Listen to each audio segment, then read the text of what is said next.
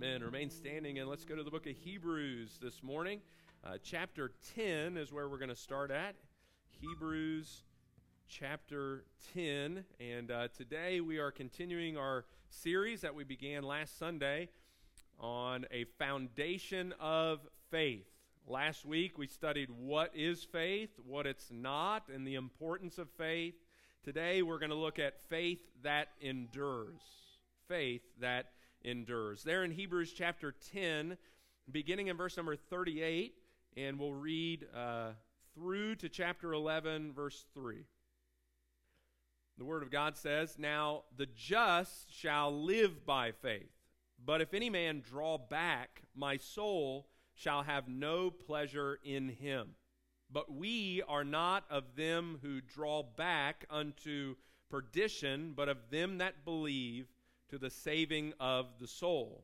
Hebrews 11 verse 1 says, "Now faith is the substance of things hoped for, the evidence of things not seen. For by it the elders obtained a good report. Through faith we understand that the worlds were framed by the word of God, so that things which are seen were not made of the things that do appear." Brother John Haywood, would you pray for us?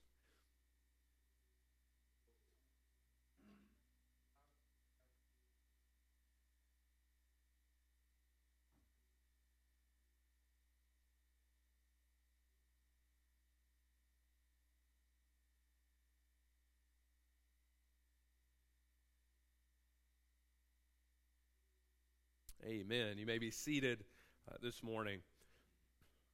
As I mentioned last week, this year will be, I believe, a year of faith building for our church. So what we're trying to do at the beginning of this year is to lay a foundation of faith to prepare our hearts spiritually for when the Lord does call us to trust Him in a greater way. This morning we will study the topic of the perseverance of the saints, also referred to as eternal security. Before anybody ever lays a foundation, there's work to be done. You don't just go in and start pouring concrete somewhere. There's a lot of work to be done, actually. You have to prepare the site. You have to do the groundwork, clear debris, and you got to move some dirt out of the way. And really, that's what we're doing today. Before we move any further into our, foundation of faith, we need to understand what it means to have true saving faith. And as I hope you see today, a true saving faith is a faith that endures. After all, how can you live a life of faith if you're not even certain you're in the faith to begin with? Sometimes I have a bad habit of doing this. I'm sure many of you struggle with this as well. When we come to those favorite verses, the favorite chapters that we have in the Bible, sometimes we make the mistake of sort of hopping over the context of that chapter or that passage to hurry up and get to those verses that we love so much. And today what we're going to do is step back a little bit in Hebrews 10, which will really lay for us the foundation, the groundwork for Hebrews chapter 11. The last handful of verses from Hebrews chapter 10 move the dirt for Hebrews 11. They prepare the site for the foundation of faith to be laid. Now, let me remind you about something really important of the book of Hebrews. Hebrews was a letter written to a group of Jewish people who professed belief in the Messiah. But among those were truly believers and unbelievers, those who had not come all the way to Christ. They had attached themselves externally to the church, but internally they never received salvation. They had entered the congregation, but they had not entered Christ. Outwardly, they were with the assembly. Inwardly, they were spiritually dead. And I think the sad reality is that in whatever church you go to, whatever Christian church, you will find this to be the case. There are those who are truly in Christ, and then there are those who outwardly are attached to the church, but inwardly they have never been born again. Like the people, the recipients of this letter, they were right there at the door of salvation, almost ready to enter the narrow gate. And the author is pleading with them, don't draw back. Don't turn away to damnation, but rather come all the way to Christ. Now, as we study this issue of eternal security, I understand this is a very debated topic in Scripture. There are few doctrines that I have more certainty about than eternal security. It is one of the clearest teachings of God's Word. And you might think, well, Nathan, do you believe that once you're saved, you're always saved? I would say absolutely. Without a shadow of a doubt, once you are in Christ, there is nothing that can ever separate you from His love. Now, you might think, well, I know people just as confident as you, but they believe the opposite. And I'm sure that's true. But here's the reality. One of us is wrong. Either you can lose salvation or you can't, but there's no in between. Now, here's how the question is usually asked. What about the person? And it's a hypothetical situation. Maybe you know someone like this. What about the person who gets saved and then later down the road, they're completely out of church, they're living an immoral, wicked lifestyle. As a matter of fact, Pastor Nate, they don't even claim to believe in God anymore. Are you telling me that that person is still saved? Here's the difference. The difference is you might believe they were saved and now they're not. They had it and then they lost it. They were in and then they were kicked out. But I want you to understand the implications of that belief. That means at one point in time, they became a sheep in the flock of Christ, and then they became a goat again. They were secure in the right hand of God, then they pried themselves out. They were adopted by God, and then they were readopted by the devil. They were a child of God, and then God removed them from His family. Jesus has them, and then Jesus goes back on His own promise and loses them. Their sins were forgiven, and as the Bible says, remembered no more, but then they were remembered again. They were found, and now they're lost again. They were reconciled to God, but now God is their enemy once again. Their eternal life began. You know, eternal life, the definition is that it has no what? Ending. Their eternal life started. In that eternal life, which does not end, it stopped. They were in the book of life, and then their name was removed. They were given an inheritance in heaven, but then it was taken away. They were redeemed by the blood, bought by Christ, but now the payment has been refunded. They were accepted in the beloved, but now they're rejected again. They were made free from the penalty of sin, but now they're placed back in chains. They were saved from being under the wrath of God, but now they're placed back under the wrath of God. They were sealed with the Holy Spirit, but now that seal of God has been broken. And when you say you can lose salvation, that's what you're saying. Now, here's the difference. Many believe a person can have all of that and then lose it all. They had it and then they lost it. Here's the difference. I believe the Bible teaches they never had it to begin with. That's the difference. They were never forgiven.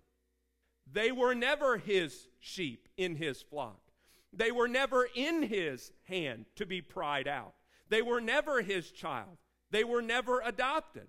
They were never reconciled. They were never redeemed. Their eternal life never started.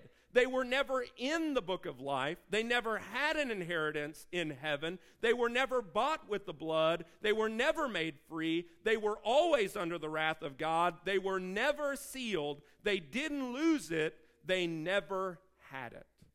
And that's what Jesus says in Matthew chapter 7, beginning in verse 20. This is one of the scariest passages of the Bible. Wherefore by their fruits ye shall know them. That's important. Verse 21, not everyone that saith unto me, Lord, Lord, shall enter into the kingdom of heaven, but he that doeth the will of my Father which is in heaven. Verse 22 says, many, not a few, many will say to me in that day, Lord, Lord, have we not prophesied in thy name, and in thy name cast out devils, and in thy name done many wonderful works? Verse 23, and then will I profess unto them, I don't know you anymore. I used to know you, but now I don't. You were mine, but now you're not. You were in, now you're out. I had you, now I lost you. Is that what he says? No, he says, I never knew you. You were never mine. Depart from me, ye that work iniquity. That is the difference. They never lost it because they never had it in the first place. The gospel reached their head, but never their heart. And how do we know this? How do we know the gospel didn't take root in their heart? Because their faith did not endure. And if it was true saving faith, it would endure. That's what Hebrews 11 is all about, by the way. Think about it. Let me reread those first two verses from Hebrews 10. Verse 38, look there with me. Now the just shall live by faith, but if any man draw back, my soul shall have no pleasure in him. But we are not of them who draw back unto perdition, but of them that believe to the saving of the soul. And after he writes that, the author goes on to pen Hebrews 11, which is a record of men and women who what? Did not draw back, but they lived by faith. Rather, their life was characterized by faith, not characterized by perfection or sinlessness, but faith that endures. There are two categories of people described here in our opening passage. You have those who are truly saved, which is evidenced by a life of faith they live. And then the other category are those who appear saved, but prove by their life that they aren't. And how do they prove that? Their faith does not endure. Let's look deeper at these two categories. In verse number 38 of Hebrews 10, guys, if you could leave this verse up for a little bit as I walk through it here. It begins by saying, now the just. Okay, well, who are the just? Those who have been made righteous by placing their faith in Christ. They are justified. And what do those who have truly been made righteous do? What do the just do? They live by faith. They don't just start with an appearance of faith. They don't just pray a prayer. They aren't the ones who clean up their life a little bit. No, those who have been forgiven and washed by the blood of Jesus Christ, those who have entered into a saving covenant with Almighty God, those people, the justified ones, the righteous ones, will live by faith. Those who are truly saved will not show you a glimpse of faith or just some positive morality in their life. Their life will be a continual display of their faith. There are times where the just stumble. There are times where those who have been made righteous fall into temptation. Those who are just will struggle with sin for the entirety of their Christian lives.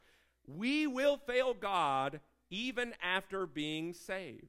As a matter of fact, just see Hebrews 11. for a list of people who sinned. If we were to study the resume of those in Hebrews 11, just from the eye test, we would look at some of them and think, what's that guy doing in there? What's she doing in there? What's he doing in there? Aren't you glad that our lives aren't written and recorded for all people of all time to read? Amen? Yet we see their failures. That's how you know the Bible is a true book, because the authors included their own sins. They included those who denied, those who committed adultery, those who lied, those who deceived, those who committed sexual sin, and many of them are in the hall of faith. The Bible does not teach that those who are just will be perfect here on earth. That's not what the Bible teaches. No, it teaches we are made holy, but also commanded to be holy. We are made righteous and commanded to live righteously. This is called the process of sanctification. Daily dying to ourselves, our will, our want, the old man, and becoming more and more like Jesus, our Savior. It's a spiritual process, and it's a hard process, isn't it? It's not easy getting sanctified. It hurts, but it is a process. However, if the Lord began that process in you, he will finish it. Paul writes in Philippians 1, verse number 6, being confident of this very thing, that he which hath begun a good work in you will perform it until the day of Jesus Christ. If the work started in you, God will continue that work until he brings you home to glory. So the question is not, did the work stop, or start rather, but then along the line somewhere it stopped? The question is, if that work isn't continuing in you today, did it ever start in the first place, is the better question. You're not going to convince me that someone is truly in Christ because they walked an aisle 20 years ago and ever since been living like the devil. That kind of salvation, that fire insurance, some people call it, that type of salvation that allows you to pray a prayer and then live a worldly life characterized by habitual sin is a salvation the Bible knows nothing of. That is not the salvation Jesus died to secure. Spurgeon said, a pardoned sinner will hate the sins which cost the Savior's blood. So you're not going to convince me that you live like hell and you're on your way to heaven. Now again, people would say, so you think somebody can just pray a prayer, they can get saved and then live the rest of their life like not walking in obedience to God at all? I would say no. I just don't think that person ever got saved in the first place.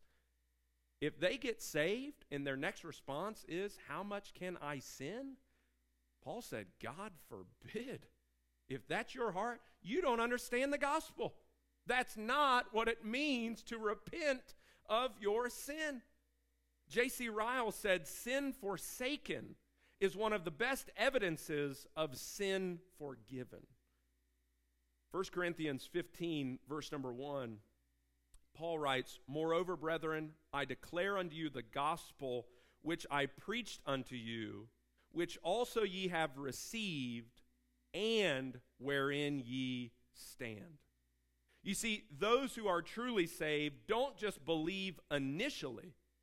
If they truly believed, they would keep believing. Notice it says at the end of this verse, they received the gospel and wherein ye stand. Now the question we often ask people is, have you ever received the gospel? And that's an okay question. But a better question might be, are you standing in the gospel now? Received is past tense. Standing is present tense. To put it another way, if you are not standing present tense in the gospel now, that's a good indication that you never received the gospel past tense then. Does that make sense? Are you standing in the gospel today? Did you simply make a superficial decision years ago, or does the fruit of your life prove that you are in the gospel? They received the gospel. 1 Corinthians 15:2, the next verse says this, by which also ye are saved, if ye keep in memory what I preached unto you. Is he saying, well, we have to work to keep ourselves saved? No, that's not what he's saying. If ye keep in memory what I preached unto you, unless ye have believed in vain. Unless you have believed in vain. There it is. It's not a matter of believing and then losing it. Remember our two categories. You have those who truly believe and those who believe in vain. Their belief is empty. It's not possible for a believer to be lost, but it is possible that your belief was in vain. Now, we might say, well, you can't judge a book by its cover. Well, actually, Jesus never said that. He kind of said the opposite. When he said, you will know them by their what? Fruits. He doesn't say you'll know them by what's on the inside, or you'll know them by their heart. He said you will know them by their actions. This true, enduring faith, you can recognize a lot more by their works than their words, more by their life than their lips. Because someone says, I believe, and they make a profession of faith, that doesn't make them a Christian. John 8, verse number 30, Jesus dealt with people who, quote unquote, believed. It says he spake these words. Many believed on him. We say, praise the Lord, many got saved. Hang on. Jesus puts a stipulation on it. Verse 31, then said Jesus to those Jews which believed on him, if ye continue in my word, then are ye my disciples indeed. You see, perseverance is one of the distinguishing characteristics of a child of God. That's why Hebrews 10, verse 38 says, the just shall live or keep living by faith. And then it says, but if any man draw back, my soul shall have no pleasure in him. The individual who draws back proves their apostasy. A faith that endures does not earn salvation, it proves salvation. Let me say that again. Please don't miss that. A faith that endures does not earn salvation, it proves salvation. And the individual who shrinks back from the gospel is demonstrating their lack of faith. If you only believe for a while, well, I know someone who believed. They don't believe anymore. So they believed for a while. That means they never believed at all. Remember the parable of the soils that Jesus told? He talked about the sower and the seed, and the sower went out and he's sowing seed, and some of it fell by the wayside, some of it fell on stony ground, some of it fell among thorns, and some of it fell on the good ground. And he told that story, and the apostles were like, oh, what? What did you say? What does that mean? I love that when it includes stuff like that. The apostles are like, you can imagine them. And then when they get alone with Jesus, they're like, hey, what was that again? Well, can you explain that to us? I'm glad Jesus explains it. In Luke 8, verse number 11, he lays it out. Now the parable is this. Thank you, Lord. The seed is the word of God. Well, that's pretty simple. The seed is the word. We could say it's the gospel. Verse 12, those by the wayside are they that hear, then cometh the devil, and taketh away the word out of their hearts. Let me pause there. You say, wait a second, they were saved. The word was in their hearts, right? No. The rest of the verse says, lest they should believe and be saved. They were never saved. They heard it. They had an intellectual idea about it, but they do not believe unto salvation. Verse number 13.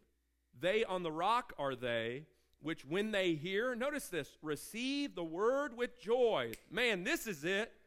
These folks are saved. They receive the word with joy. They're not. It says, and these have no root. It never takes root, but says, which for a while believe, and in time of temptation fall away. Doesn't that sound like verse 38 of Hebrews? They draw back. They believe for a while, but given enough time, they prove it never took root. Verse number 14. And that which fell among thorns are they, which when they have heard, go forth, or they shoot up. You think, oh, this is taking root. Look, it's growing. And are choked with cares and riches and pleasures of this life. And what's the difference?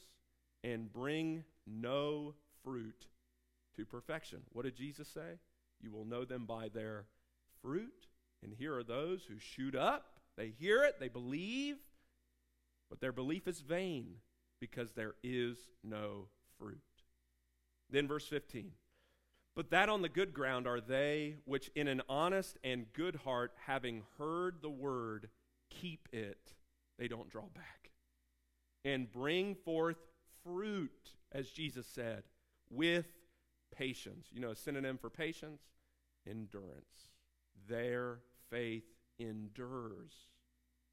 The believer's enduring attachment to Christ is the greatest evidence that they have not believed in vain. This wasn't the only story Jesus told about farming or harvesting. He actually told another parable shortly after this.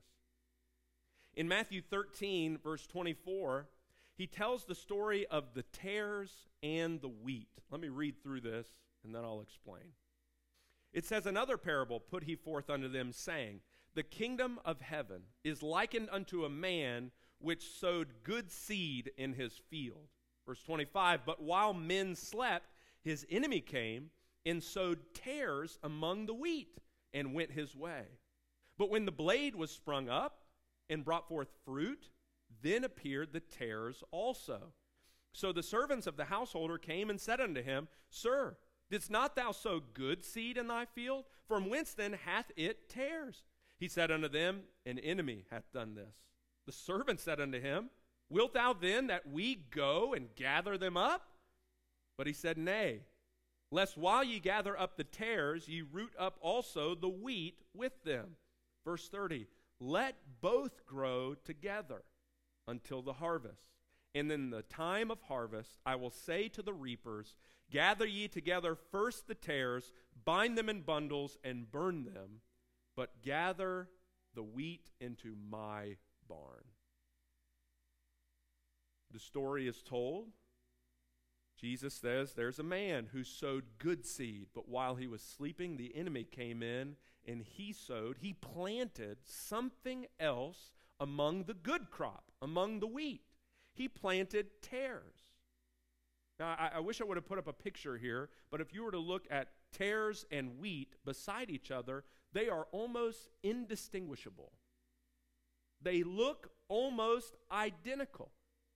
And the only way from an untrained eye you would be able to tell the difference between the fake and the real are the real bring forth fruit and the tares don't.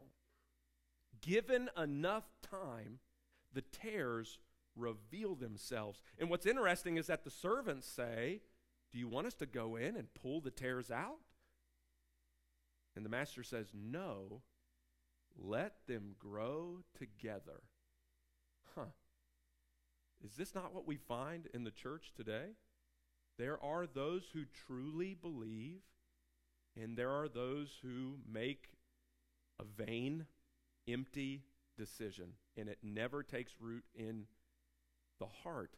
And God says, rather than pluck out the tares now, he said, I'm going to let them grow together. One day, the harvest will come, the tares will be gathered first, and they will be burned, and the good wheat, it will be brought into my barn. At first, the difference between the two types of plants was undetectable. But as time went on, the weeds were seen for what they were. In the same way, in any given church today, including our church, there may be true born-again believers side by side with pretenders. Those who enjoy the message, the music, the fellowship, but have never repented of their sins and accepted Christ by faith. And to any human observer, the true believer and the pretender look identical. Only God can see the heart. Given enough time, however, they will reveal themselves. Last week, I had to make a phone call to the airport. We're taking a missions team to Honduras. We're leaving tomorrow. We've been talking about that a little bit, and so be in prayer for us. We're going Monday to Monday. But as I called the airport, I had a few questions about our group reservation, and I don't know if you noticed some companies, they're doing away with just being on hold, but they'll say, if you'd like a call back, press this button, and I don't like to wait. I'd rather not listen to elevator music for 10 minutes, so I thought I just always take the call back. Yes, call me later. You call me, all right? I'm not calling you and waiting. You call me. And so press 1. Doop, press 1. At the tone, say your name. And when you're finished, press any button. It's like, doop, Nathan Woodworth.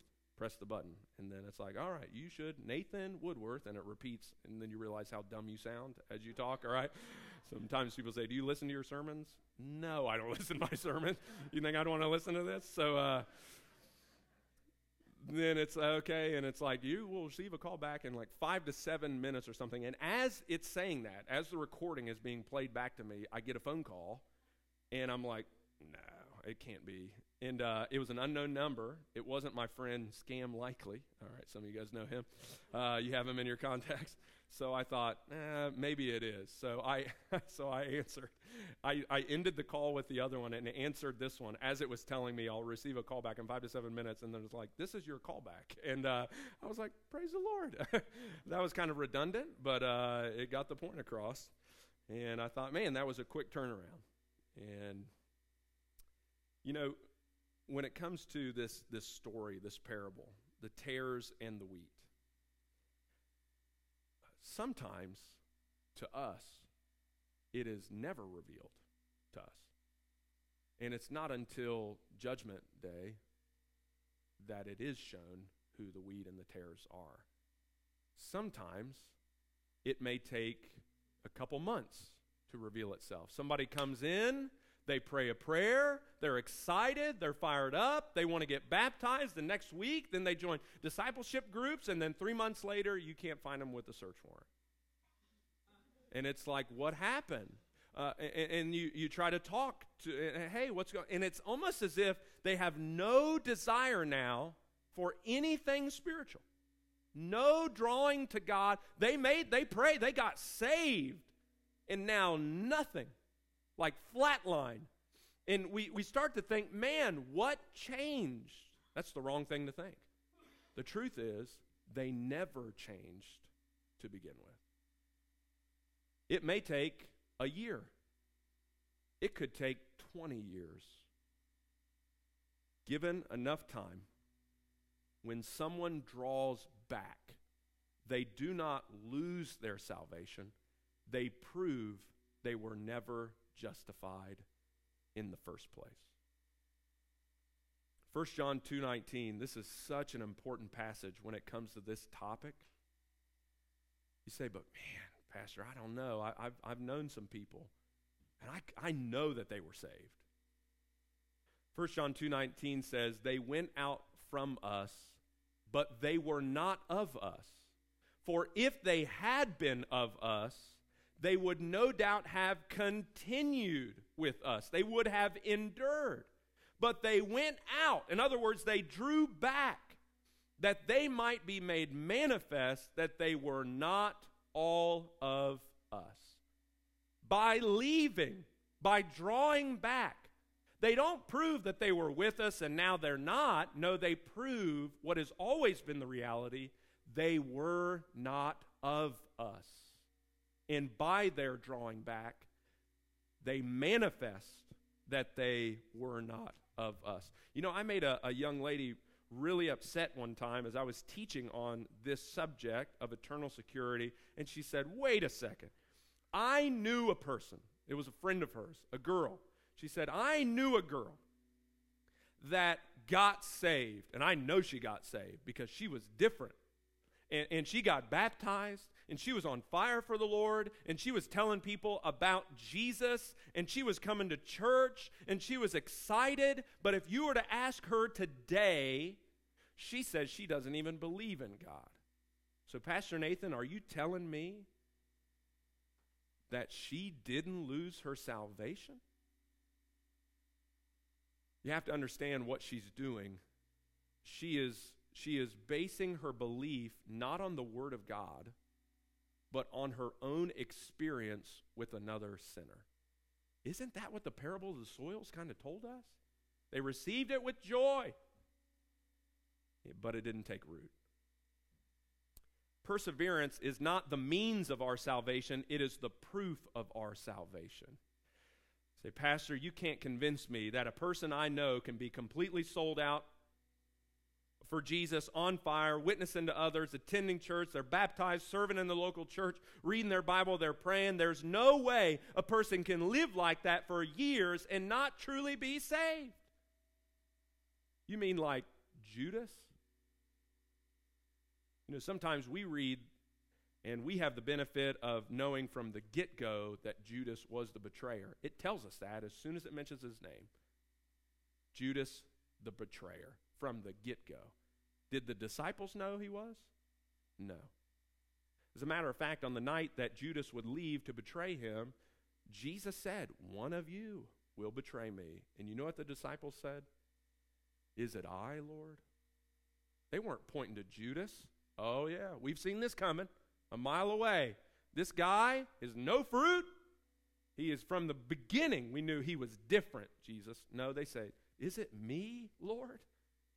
And Jesus goes out, or Judas goes out, he leaves to betray Jesus. Jesus and the rest of the disciples leave to head to the Garden of Gethsemane. On their way, very likely, they would have passed under a certain gate, and on the front of that gate was a large golden grapevine. And it's likely that there, Jesus turns to his disciples and he says what? I am the true vine. You are the branches. He says there are good vines, good branches, and bad branches. I wonder, who do you think he was talking about? The good were the disciples that were there. But then the bad branches, who was that? That was Judas. And how do we know it's a bad branch? Because it does not bear fruit. It draws back. Judas, of all people, is an example of one who was exposed to the light of the world, and yet he chose to shrink back. He never came all the way to Christ. It said that he kissed the door of heaven, and then he went to hell. He didn't lose it. He never had it. Jesus called him the son of damnation. He said he didn't have it. Why do you think in 2 Corinthians 13, verse 5, Paul the apostle is so adamant when he says, examine yourselves whether ye be in the faith? Wow. Prove your own selves. Know ye not your own selves how that Jesus Christ is in you, except ye be reprobates? We're told to test our faith. Are you truly in Christ? I think every Christian at some point in time has probably asked themselves that question. Am I really saved? You know, when somebody comes to me and they're struggling with that, Pastor, sometimes I don't feel saved. Am I really saved? You know what that's probably a good indication of? You are. And you're struggling, whether with your own sin. Maybe you've separated yourself from the flock of God. Paul says, examine yourselves. Make sure that you're in the faith. Those who apostatize are simply demonstrating they are not true believers, and they never were. Go back to Hebrews 10, verse 39, just quickly. Hebrews 10, verse 39. It says, but we are not of them who draw back unto perdition, but of them that believe to the saving of the soul. What hope this verse brings. The author says, but.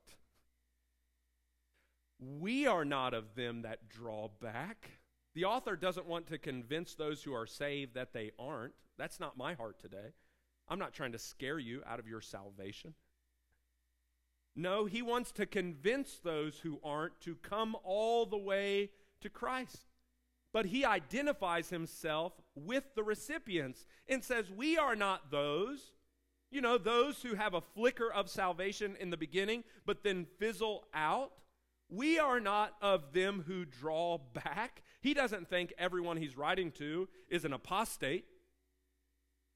We are not of those that go back, but rather we believe to the saving of the soul.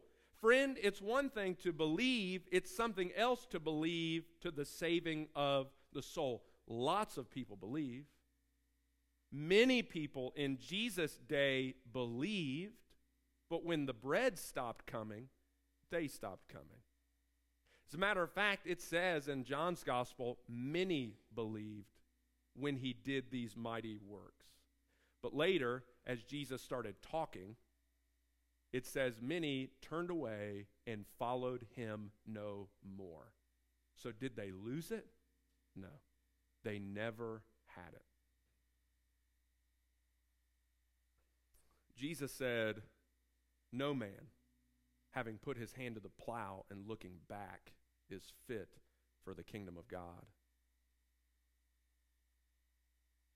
It's one thing to believe.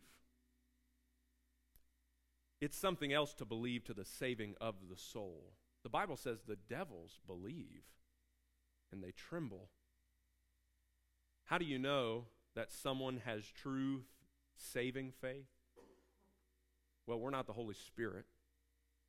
So it's not our job to go around saying they're the saved, they're not, they're the saved. But how do we know? They don't draw back. Yes, you can struggle, maybe even with belief. You can fall into sin. I mean, Peter, anybody? David? David's in the Hall of Faith. I look at that guy's resume and I think, pretty good, except for this one glaring mistake that is, pretty horrible. You would think it would disqualify the guy. If he was going to lose it, that's when he'd lose it. But he's still in there. It doesn't mean you won't struggle. It doesn't mean you won't sin. Jude verses 24 and verse 25 says, now unto him that is able to keep you from falling. Say, we just got to make sure you don't do enough, you'll fall. No. He keeps you from falling. And what does he do? He presents you faultless before the presence of his glory with exceeding joy. Verse 25, to the only wise God, our Savior, be glory and majesty, dominion and power, both now and ever. Amen. This doesn't mean that you won't have trouble. It doesn't mean you won't fall down. What it means is that in the history of redemption, God has never allowed one of his children to slip from his hand and his eternal security. But it is possible. You just never had it. You can't lose it. Eternal life would not be eternal if it could be lost. But it's possible you never had it. Romans 8, verse number 30 says, moreover, whom he did predestinate, them he also called, and whom he called, them he also justified, and whom he justified, them he also glorified. Please don't miss this process. If you answer the call of salvation, he justifies you. And anyone who has ever been justified, them he also glorified. That's a future event, folks. But he says if you've been justified, you will be glorified. It will happen. If you've been made righteous by faith, you will be glorified. Only faith that endures is true saving faith. All other faith, the faith that appears to fall away, proves it was never true to begin with.